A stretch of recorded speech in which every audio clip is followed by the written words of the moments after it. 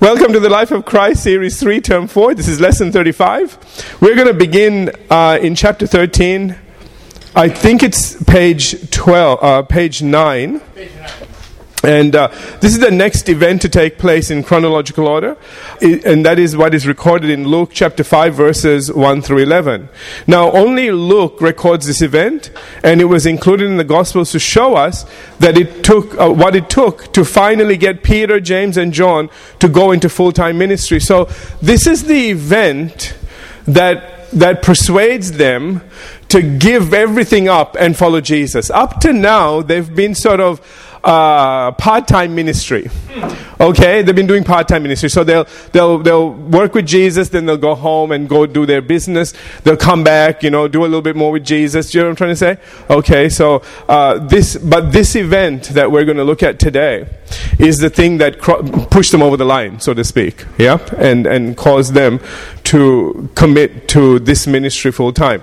To properly transition into this passage of Scripture, it is important that we remember again that at the end of Luke chapter 4, following the healing of every sick person in the entire city that had turned up at Peter's door the night before, when Jesus was asked to stay and continue his ministry there, it went on to say in Luke chapter 4 verses 43 and 44, "But he said to them, I must preach the kingdom of God to the other cities also, because for this purpose I have been sent." And he was preaching in the synagogues of Galilee. And following this, we also know once again from Matthew chapter 4 verses 24 and 25, then his fame went throughout all Syria, and they brought to him all sick people who were afflicted with various diseases and torments, and those who were demon-possessed, epileptics, and paralytics, and he healed them. And we could say he healed them all. Amen? And great multitudes followed him from Galilee and from Decapolis and Jerusalem, Judea, Decapolis, anyway, and beyond the Jordan. So, now that's why it says, so it was as the multitude pressed about him to hear the word of God. This is where all the multitudes have come from. Are you all with me? Now, we looked at all of these scriptures last time. I'm not going to go over it again. So, in short, the multitudes from Galilee, Decapolis, Jerusalem, Judea, and beyond the Jordan had been healed, delivered, and had seen the power of God like never before. And now they were curious to hear the word of God that was behind it all. Amen. So that is something very significant, because especially as we're moving forward in this ministry, this is the road that we're going to take. Okay? When the time comes, to begin with, people will come because the power of God will be present. And things will be happening, and trust me, things will start to happen. But the other thing is that, sometimes you start to worry then. You think, well, why are they coming? Just to get healed, and then we'll never see them again. Have you all had that thought? Some will. That's always going to be the case, and we have to have a really great attitude. If that happens, it's okay. Okay, pastor is telling you, it's okay. Don't get mad. Because I'm not getting mad, so you don't get mad.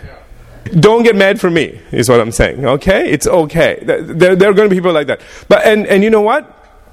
I have found that if they want to come, get healed, and go, let them, because you don't want to keep people like that here.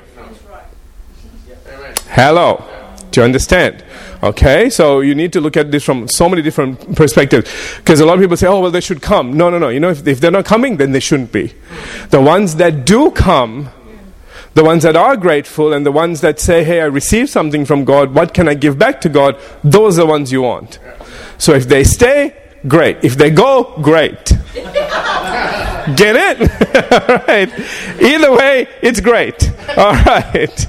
Okay. All right, moving on. So it says again in Luke chapter 5 and verse 1. And this time reading through to verse 3. It says, so it was a multitude pressed about him to hear the word of God. All right, literally, the word that came from God. That he stood by the lake of Gennesaret, which according to William Hendrickson measured about 3 miles or 5 kilometers in length along the Sea of Galilee, which is about 13 miles by 7 miles, about 700 feet below sea level, if you want to know. I don't know if you don't care. It is therefore, in some instances, just called the Sea of Galilee, because it is a part of it as well. You all understand? Okay, so depending on who writes, they might say Sea of Galilee, other ones might sort of localize it a bit more. Don't worry about it. Verse 2, and saw 2 boats. Now remember this, it's going to be really important later on that he saw 2 boats. Okay? Standing by the lake. But the fishermen had gone from them and were washing their nets. Alright? So Morris says, this is Leon Morris, he says after each fishing trip, the equipment had to be checked and cleaned in readiness for the next night's work. And then he got into one of the boats, which was Simon's, alright, who will be referred to as Simon Peter from now on, and asked him to put out a little from the land. And he sat down, this is how they teach, okay, and taught the multitudes from the boat. There are two things here that we need to consider. This story has a lot of insights in it, all right, as we move through it, you'll see, and why they made the decision finally to go into full-time ministry. But right now, there are two things we need to consider. First, Jesus was faced with a multitude that was pressed about him, meaning that there was no room to move, let alone to preach. All right, so it was just getting difficult. You know, when people come that close to you, you got a problem on your hands. All right. Second is what is not mentioned here, and that is that since there was such a great crowd of people, remember the mixed multitude from all over the place, right? Simon Peter and all of the fishermen at the lake must have noticed the great commotion and wondered what was going on until they saw Jesus. So they would have been coming up and wondering what the big crowd was, who died. You know, today that's what we'd say. You know, they're just seeing this. Because remember, Jesus is inside of that crowd. You can't really see. Of course, then it would have all made sense, because as soon as they saw Jesus, all right, especially to Simon Peter, who had recently experienced something similar when the entire city turned up at his doorstep. Remember that? All right, to be healed and delivered. And so having to deal with this great multitude, Jesus now looks around and notices, what would you do? Stop for a minute. What would you do if you're out on the sea, maybe just taking a walk, trying to talk to God, you know, and all these people just crowd you and then coming at you. Yeah, you just get on a boat and go, you know, something, you know. You would just try to fight your way through the crowd. That would be my first thought, man. I mean, they're pushing you. All that's left behind me is water now. You know what I'm trying to say? Oh, this is a good baptism service. No, okay? No. So, having to deal with this great multitude, he looks around and he notices two boats standing by the lake. Remember, there was two boats there. And what was so great about them was that they weren't being used. Okay? And so, they were empty. All right? Because it says the fishermen had gone from them and were washing their nets. Okay? And what's even better was the fact that Jesus knew who they belonged to. He knew. He looked at the boats and he would have known. All right, because we're going to know this in a minute. Because not only had he been through there once before, remember that? When he went and called them, okay? The 4 fishermen to come and follow him. But he also come to know them and would have known about these boats of theirs, okay? One of them being, of course, Simon Peter's. So you need to know all of this background. See, it's only as you do this line by line that you can then begin to understand how he knew whose boats there were. There were 2 boats and who they belonged to. And so only because he knew this, he knows to ask Simon Peter to push it out a little from the land, just to give him some distance from the crowd, since they most likely would have stopped and settled on the shoreline, so that he could sit down and teach the multitudes from a reasonable distance. So Jesus is thinking through this whole thing. I want you to see this. Amen? He doesn't get frazzled by it. He doesn't freak out. Looks around, sees what's at hand, and then uses it. In his commentary, we're over the page, William Hendrickson observes, all right, he says there was nothing stiff or inflexible about Jesus' method of reaching the people. Within reason, almost anything could serve as his pulpit. Many a time he preached or taught at a regular synagogue service, as has already been shown, and in Judea also in the temple, but he did not limit himself to synagogue and temple. Sometimes he chose a convenient spot on a mountain as his pulpit, or a house, or a desert, or even a cemetery. Okay, we're going to see all of that. In the present instance, a fisherman's boat, which meant not only a more comfortable position, but also a better view of the audience and even better acoustics. Now, just stop for a minute. What do you think a rabbi would have done? No, we need to get this now. Come back to the synagogue, and we'll do it there. That's right. And bring money, yes, that's right. Hey, you guys are learning. All right. So yeah. That's right, the entrance fee, thanks. No, okay. Isn't this interesting that Jesus didn't hand out a business card or a flyer and say, come to this church, I'll be preaching there this evening. No. Yeah. Please get this. He saw a need and he said, all right, let's do this. And he was instant. He didn't say, I've got to go home, boys, and get my notes. Amen. Come on. See, we overlook a lot of things. Because if it was in the synagogue, they would have that little scroll, and they would unscroll it, and I don't know what they do with the scroll, and and had all of that religious activity going on before you ever get anything, and then whatever you get, you kind of go to sleep on because it's so boring. Look at Jesus. Straight off the cuff, he sees people coming, he finds a place to minister from, and he's going to start ministering straight up. Wow. Remember, they came, they want to know, they want to hear the word. Are you all with me? So they're not just coming to hear some fluff piece. Sometimes preachers, they just get up and they'll talk about nothing. And scream, yell, and spit a lot. Okay, and everybody goes, oh, that was a really good meeting. What'd you learn? I don't know, but it was really loud. And exciting. But I don't know what I learned. Okay? It's a funny thing. You can get caught up in all the excitement and not learn anything. That's not what's going to go on here, because when Jesus opens his mouth, he will start to teach, and they will listen, they will hear, they will learn, they will grow. And they'll probably look at each other and go, where's his notes? Okay? Hello? But he engaged his audience. He talked to them. Why am I saying all of this? We need to be prepared in season and out, And one of the things that I remember when I was going to Bible college, they said, the ultimate is when you don't have to have notes and you can just preach.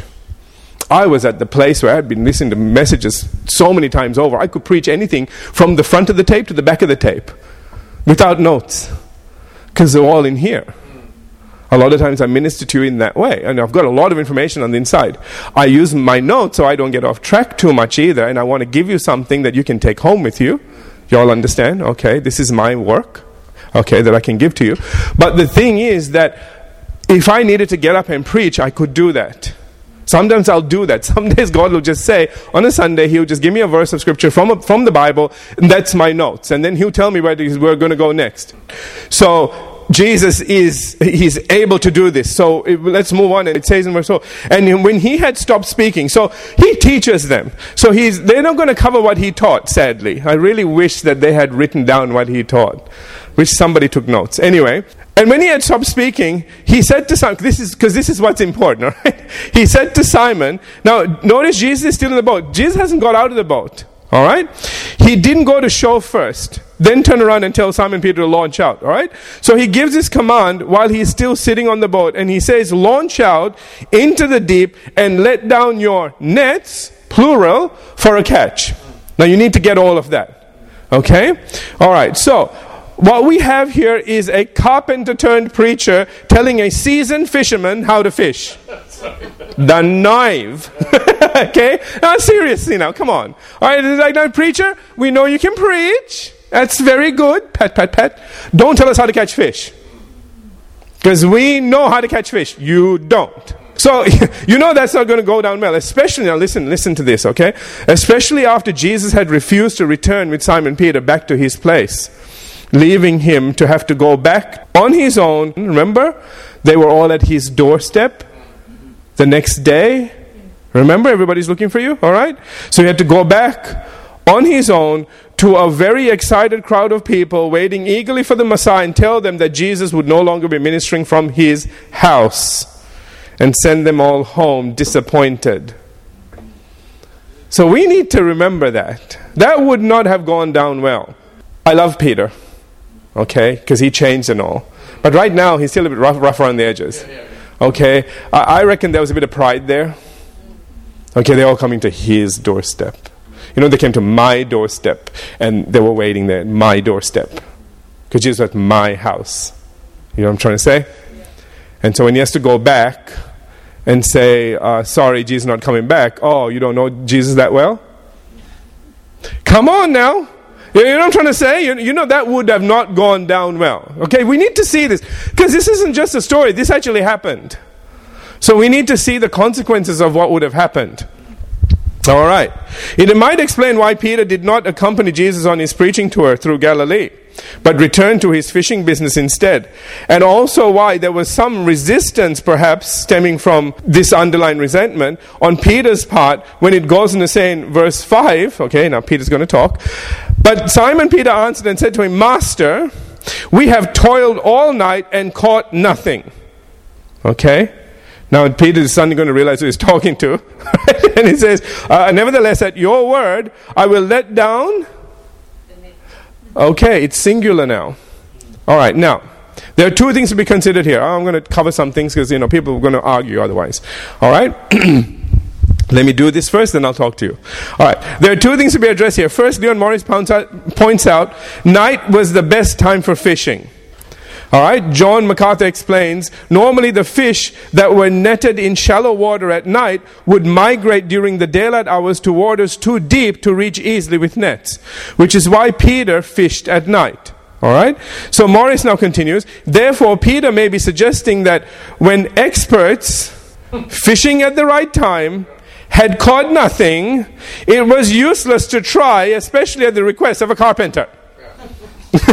Okay, did y'all get that? Okay, all right. However, once again, Peter is beginning to realize that even though he may not always agree with what Jesus says, still, as Leon Morris puts it, his word was not to be ignored on any subject. If he could turn water into wine and heal multitudes, perhaps it was best to just obey, even if it is partially. All right. This brings us to the second thing that needs to be addressed here, and that is the controversy surrounding the translation of the word net. Whether it should be singular, as is, or plural, nets, as in some other translations. I want to cover this because I don't want you guys to go out there, I don't want to just get up here, get all excited, preach, and carry on, and then somebody goes and says, yeah, but in my Bible it says nets. That he actually let down the nets. Okay? Because that could happen as well. So I want to cover all this. Is that all right? In many of the oldest Greek manuscripts, there is evidence to support both renderings. And therefore, even the Greek scholars are somewhat divided on this point. So they're not even sure. Okay? So you need to know this. And so are all the various translations, since they're all translated from various Greek manuscripts. So you can get one translation saying net and another one saying nets. Don't be fussed with it. Okay, I just want to let you know that there is that kind of a problem out there in the ether, all right? But since there is enough evidence to accept the translation we have, we're going to just take the verse as is. Is that okay? All right, so I want to cover all that to say that, yes, there is perhaps a case for nets as well, but let's just take it for what it is, because there's something that's going to happen that, to me, if God blesses you, things shouldn't break. That's right. You know what I'm trying to say? All right? Only if you don't totally obey, things go a little bit wrong. Not totally, but, it won't go as it should. So for that reason, okay, I'm going to follow the translation as is. All right? Okay, so let's move on from there now. All right, so it's for this reason and this reason alone that they ended up having the problems that they did. Okay? Because it was a partial obedience. All right? And that, there is a lesson in that. Okay? When God tells you to do something, don't argue and don't compromise. See, we always want to compromise. Let's pick on our favorite subject, giving. All right. Or something else. No. Let's just work with that, because I just sort of, because Jesus makes a big point of that. He says you can't serve God and money, which tells us that's a big deal in everybody's life. Obviously. Okay. All right. So, say when it comes to giving, so when I was first told about tithing, I went, say what? What do you mean that's like 10%? Are you kidding me? Do you know how much I have? I've got $20 a month. Yeah, that's how much I used to get, $20 a month, all right? Okay. I was at uni and stuff. It was like I can't live on 18 a month. So that was it. And can I just talk to you about this for a minute? I just had a real problem with it. I was thinking, oh no, man, this is just the way preachers get money off you. You go down. Can we just be honest right now? Yeah, you just go down all these different roads, okay? And I was thinking, yeah, that's only for the people that have it. That's the other one I came up with. Okay, all right. And I'm sure it's not in the New Testament anyway. By the way, it is. It's in Hebrews. So, but we don't want to see that. So I was having a real issue with it. So I want to show you how we partially obey. We kind of negotiate. So I was starting to negotiate with God. And you know what he told me? He said, whatever you negotiate out of is what you're going to lose a multiplied return on. So you decide. I said, that's not fair. Can I talk to somebody else about this? I had to just be obedient. Listen to me. I just had to be obedient. At the beginning, I didn't have any of the revelation that I have now. Now, with the revelation that I have, are you kidding me? Okay? But back then, I didn't have any revelation. I was just like, Isn't it funny how we don't see the $18 we can keep, we only look at the $2 we're giving? 10% of 20 is 2. All right, okay. So, and I thought, you know what? This is like ridiculous. Who wants my $2? Hello? There's another thing that we can go down. I mean, $2. Who cares? $2. Like, they go, woohoo, we can pay our bill because we got $2. No. Okay, that's not going to happen. And I just thought, this. And he just said, no, I see everything. He said, I'm the one that said that will protect your finances. I'm the one that said that I will increase you. So I need to see what you're willing to do. And besides that, your future depends on what you're willing to do right now. And that was when I started to I thought, oh, I'm negotiating, aren't I, God? And he said, yes, you are. And I said, okay, man, if you want my $2, you can have my $2. And so I gave my $2. You know what happened? The minister said, our praise and worship team sort of kind of quit and walked off. So we want you to lead praise and worship, and we'll pay you $50 a week. And if you want to go to Bible college, we'll let you do that for free. So my $2, are you getting this? How am I going to get blessed? That's what it did. My $2, of course, $2 went up then. Hello, okay. So it was $2 plus what all 10% of the 50. I wasn't going to negotiate out of that one. I was like, oh, that's stupid. We got a good thing going here now. Let's keep this going. But it was the hardest thing to do that first one, to take that first step. And the rest is history. I was just blessings came in ways that I didn't expect. You see, you can have money and get ripped off. That's right. Or you can have money and have favor. You hang on to whatever you want to hang on to, you'll get ripped off. You in fact get all of that money. I've seen this happen. I'm telling you, I've seen this happen. The money that you try to keep back and you say, you talk God out of, it'll get taken from you some way, somehow. I have seen that happen. Yeah. And at the end of the day, you'll have less than if you had just given to God. And He protected the rest and did something else. One of the things I realized was that I would want to go buy something and it was always on sale. That's right. Always.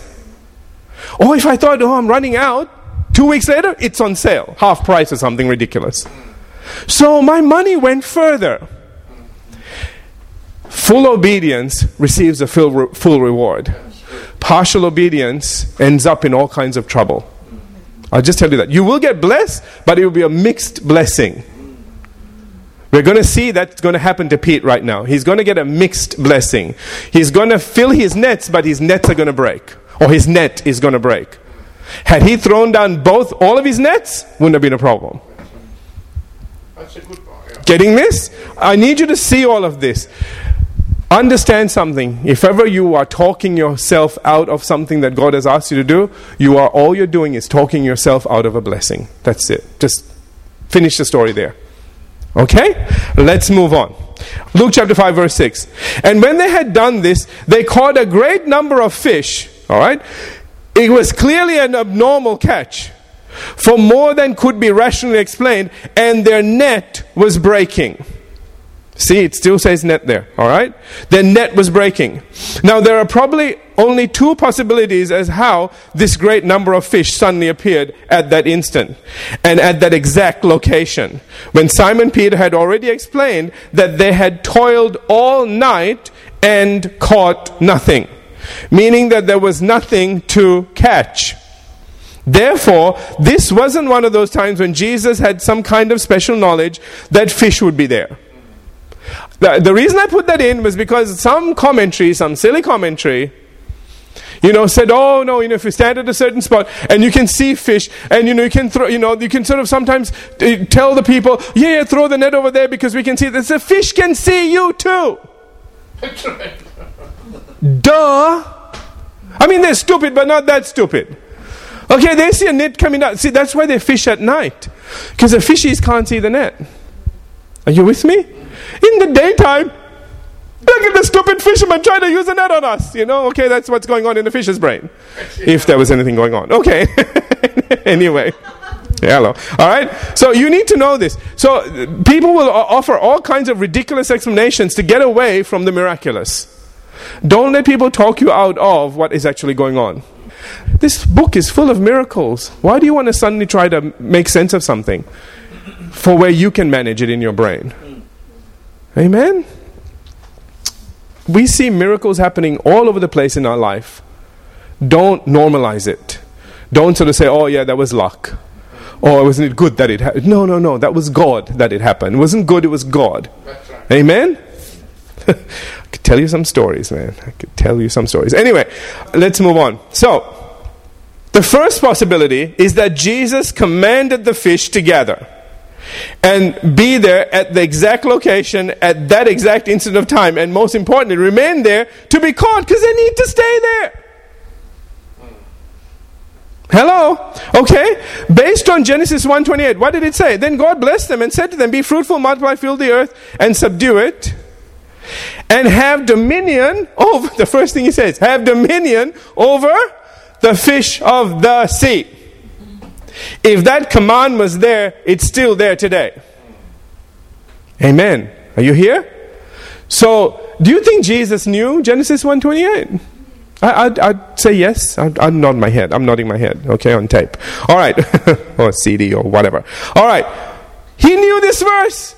He knew he had dominion of the fishes. That means we need to catch you and eat you today. Sorry. But, the thing is that understand something that's in the Bible. So what's the big deal for Jesus to say, cast your net over there or cast your nets out there? I'll bring the fish to you. Jesus brought the fish to them. It wasn't just some coincidence. It's amazing how people think this way. It wasn't some coincidence. There was this huge group of fish. Waited for Jesus to finish preaching. Waited for the boat to get in the right place. And then gathered together there so that they could be caught by the net. Duh. You really want to go there? Amen? Listen, one of the problems that we have is this. God says, go do this, I'll look after it. That's what goes through our brain. What I just said to you. You mean, God, that you're going to wait until Jesus finishes, and then when he finishes, then you're going to gather all the fish together and wait for us to throw the net, then they're all going to hit the net in daylight. I mean, how stupid are these fish? So that we can catch them all and bring them on the boat. You're telling me that is what is possible. Is what we say when God asks us to do something that is seemingly impossible. Because we are rationalizing it, we are going through all the things that need to happen, and we think that is absolutely impossible. He is the God of the impossible. That's right. Amen?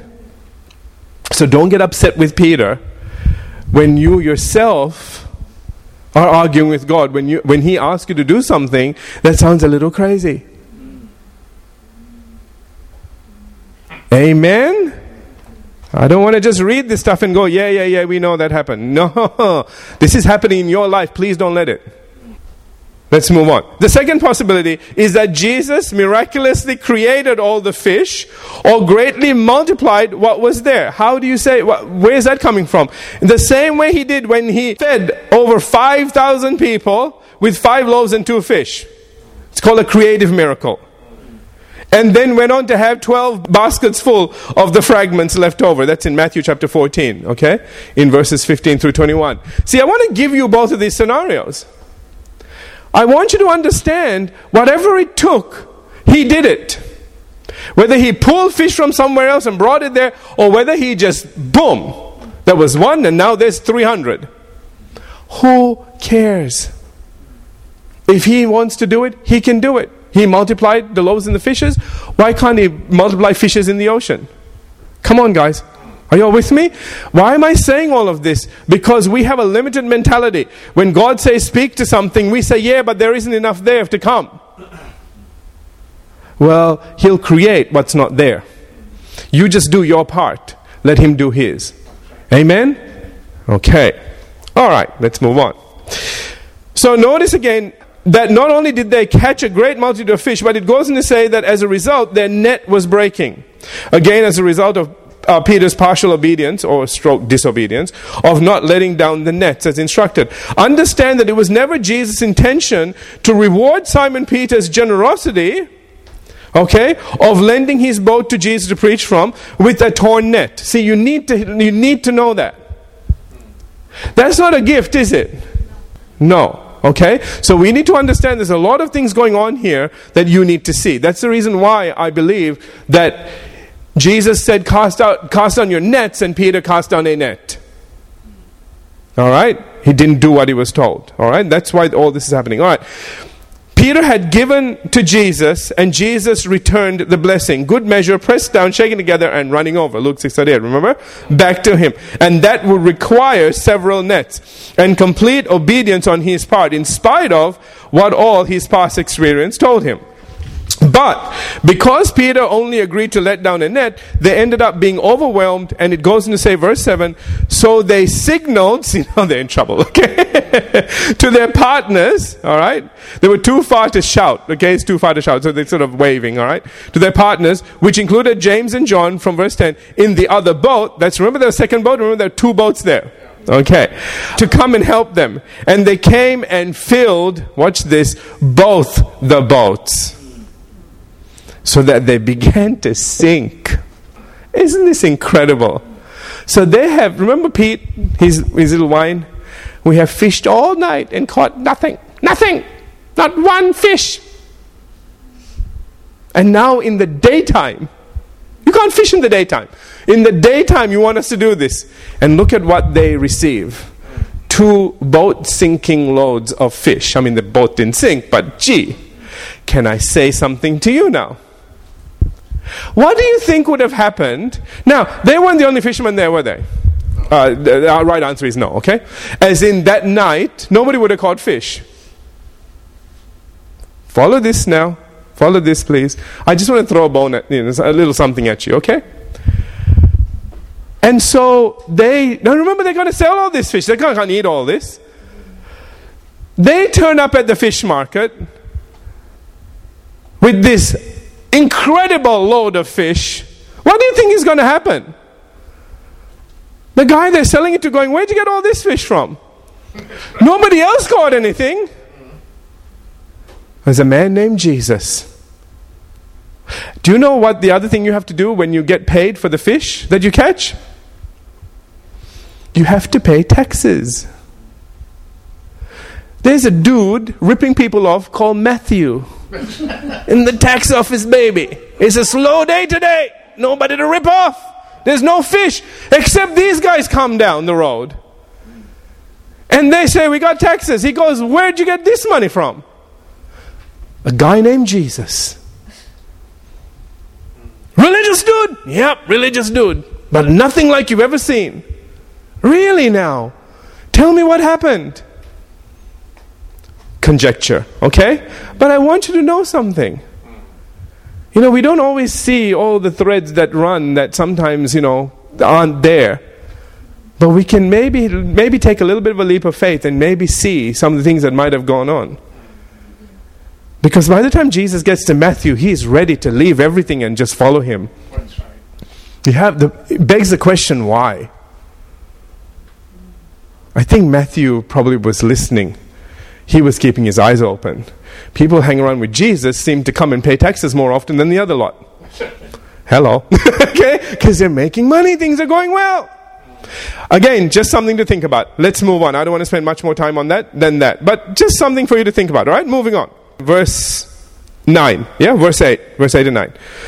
When Peter saw it, all right, literally perceived and understood and was aware of what had happened, he fell down at Jesus' knees, saying, depart from me, literally abandon me, for I am a sinful man, O Lord. And the New Living Translation says, too much of a sinner to be around you. For he and all who were with him were astonished at the catch of fish which they had taken. And so also were James and John, the sons of Zebedee, who were partners with Simon. So they had seen something that was miraculous, that went beyond explanation. Are you all here? And Peter, I always wonder why Pete said that, why he fell down and said, I'm a sinner. I'm wondering whether it had to do with his attitude, because Jesus didn't come and preach at his house, and then he didn't listen to Jesus when he said cast down the nets. He only put one net down, and it ran into all kinds of trouble. He would have known he was disobedient. There was an attitude, there was disobedience. Now you can understand why Pete fell down and said, get away from me, I'm a sinful man. Are you all with me? Okay, because this wasn't Pete just being humble and everything and going, oh, it's a Messiah, I just have to do something religious. Oh, look, let me just fall down on my... Okay, none of that stuff. Pete is a very real person. Can I get an amen on that? I mean, he's very real. If he says I'm sinful, it means he did something naughty. Amen. This wasn't him being religious. He was being real. Okay, and you need to see all of that. And I want you to also understand that James and John, they were watching this, and I reckon there was a conviction there. They realized who they were dealing with as well. Amen? So, Peter now fully understood the extent of his sin and the damage it has caused, and realized that Jesus was so much more than just a human being. As William Hendrickson puts it, I'll bring it to a conclusion now. They, that is Peter, James, and John, are beginning to realize that Jesus is superhuman. Like that, okay? In fact, that he is God. Hendrickson continues again and again in the Septuagint, that's a Greek translation of the Hebrew Old Testament, the title Lord is used as an equivalent of God. And it continues on to say, and I'll repeat this for the tape for the next time. And Jesus said to Simon, do not be afraid, from now on you will catch men. And the original text actually says, for life. In other words, Peter's profession was about to change from catching fish and bringing death to them to catching men and bringing eternal life to them. Amen. I'm going to stop there. I know we only have a little bit left, but that ran out. We'll come back and we'll just go for about 20 minutes and just get into the next session and go from there. All right, take a break.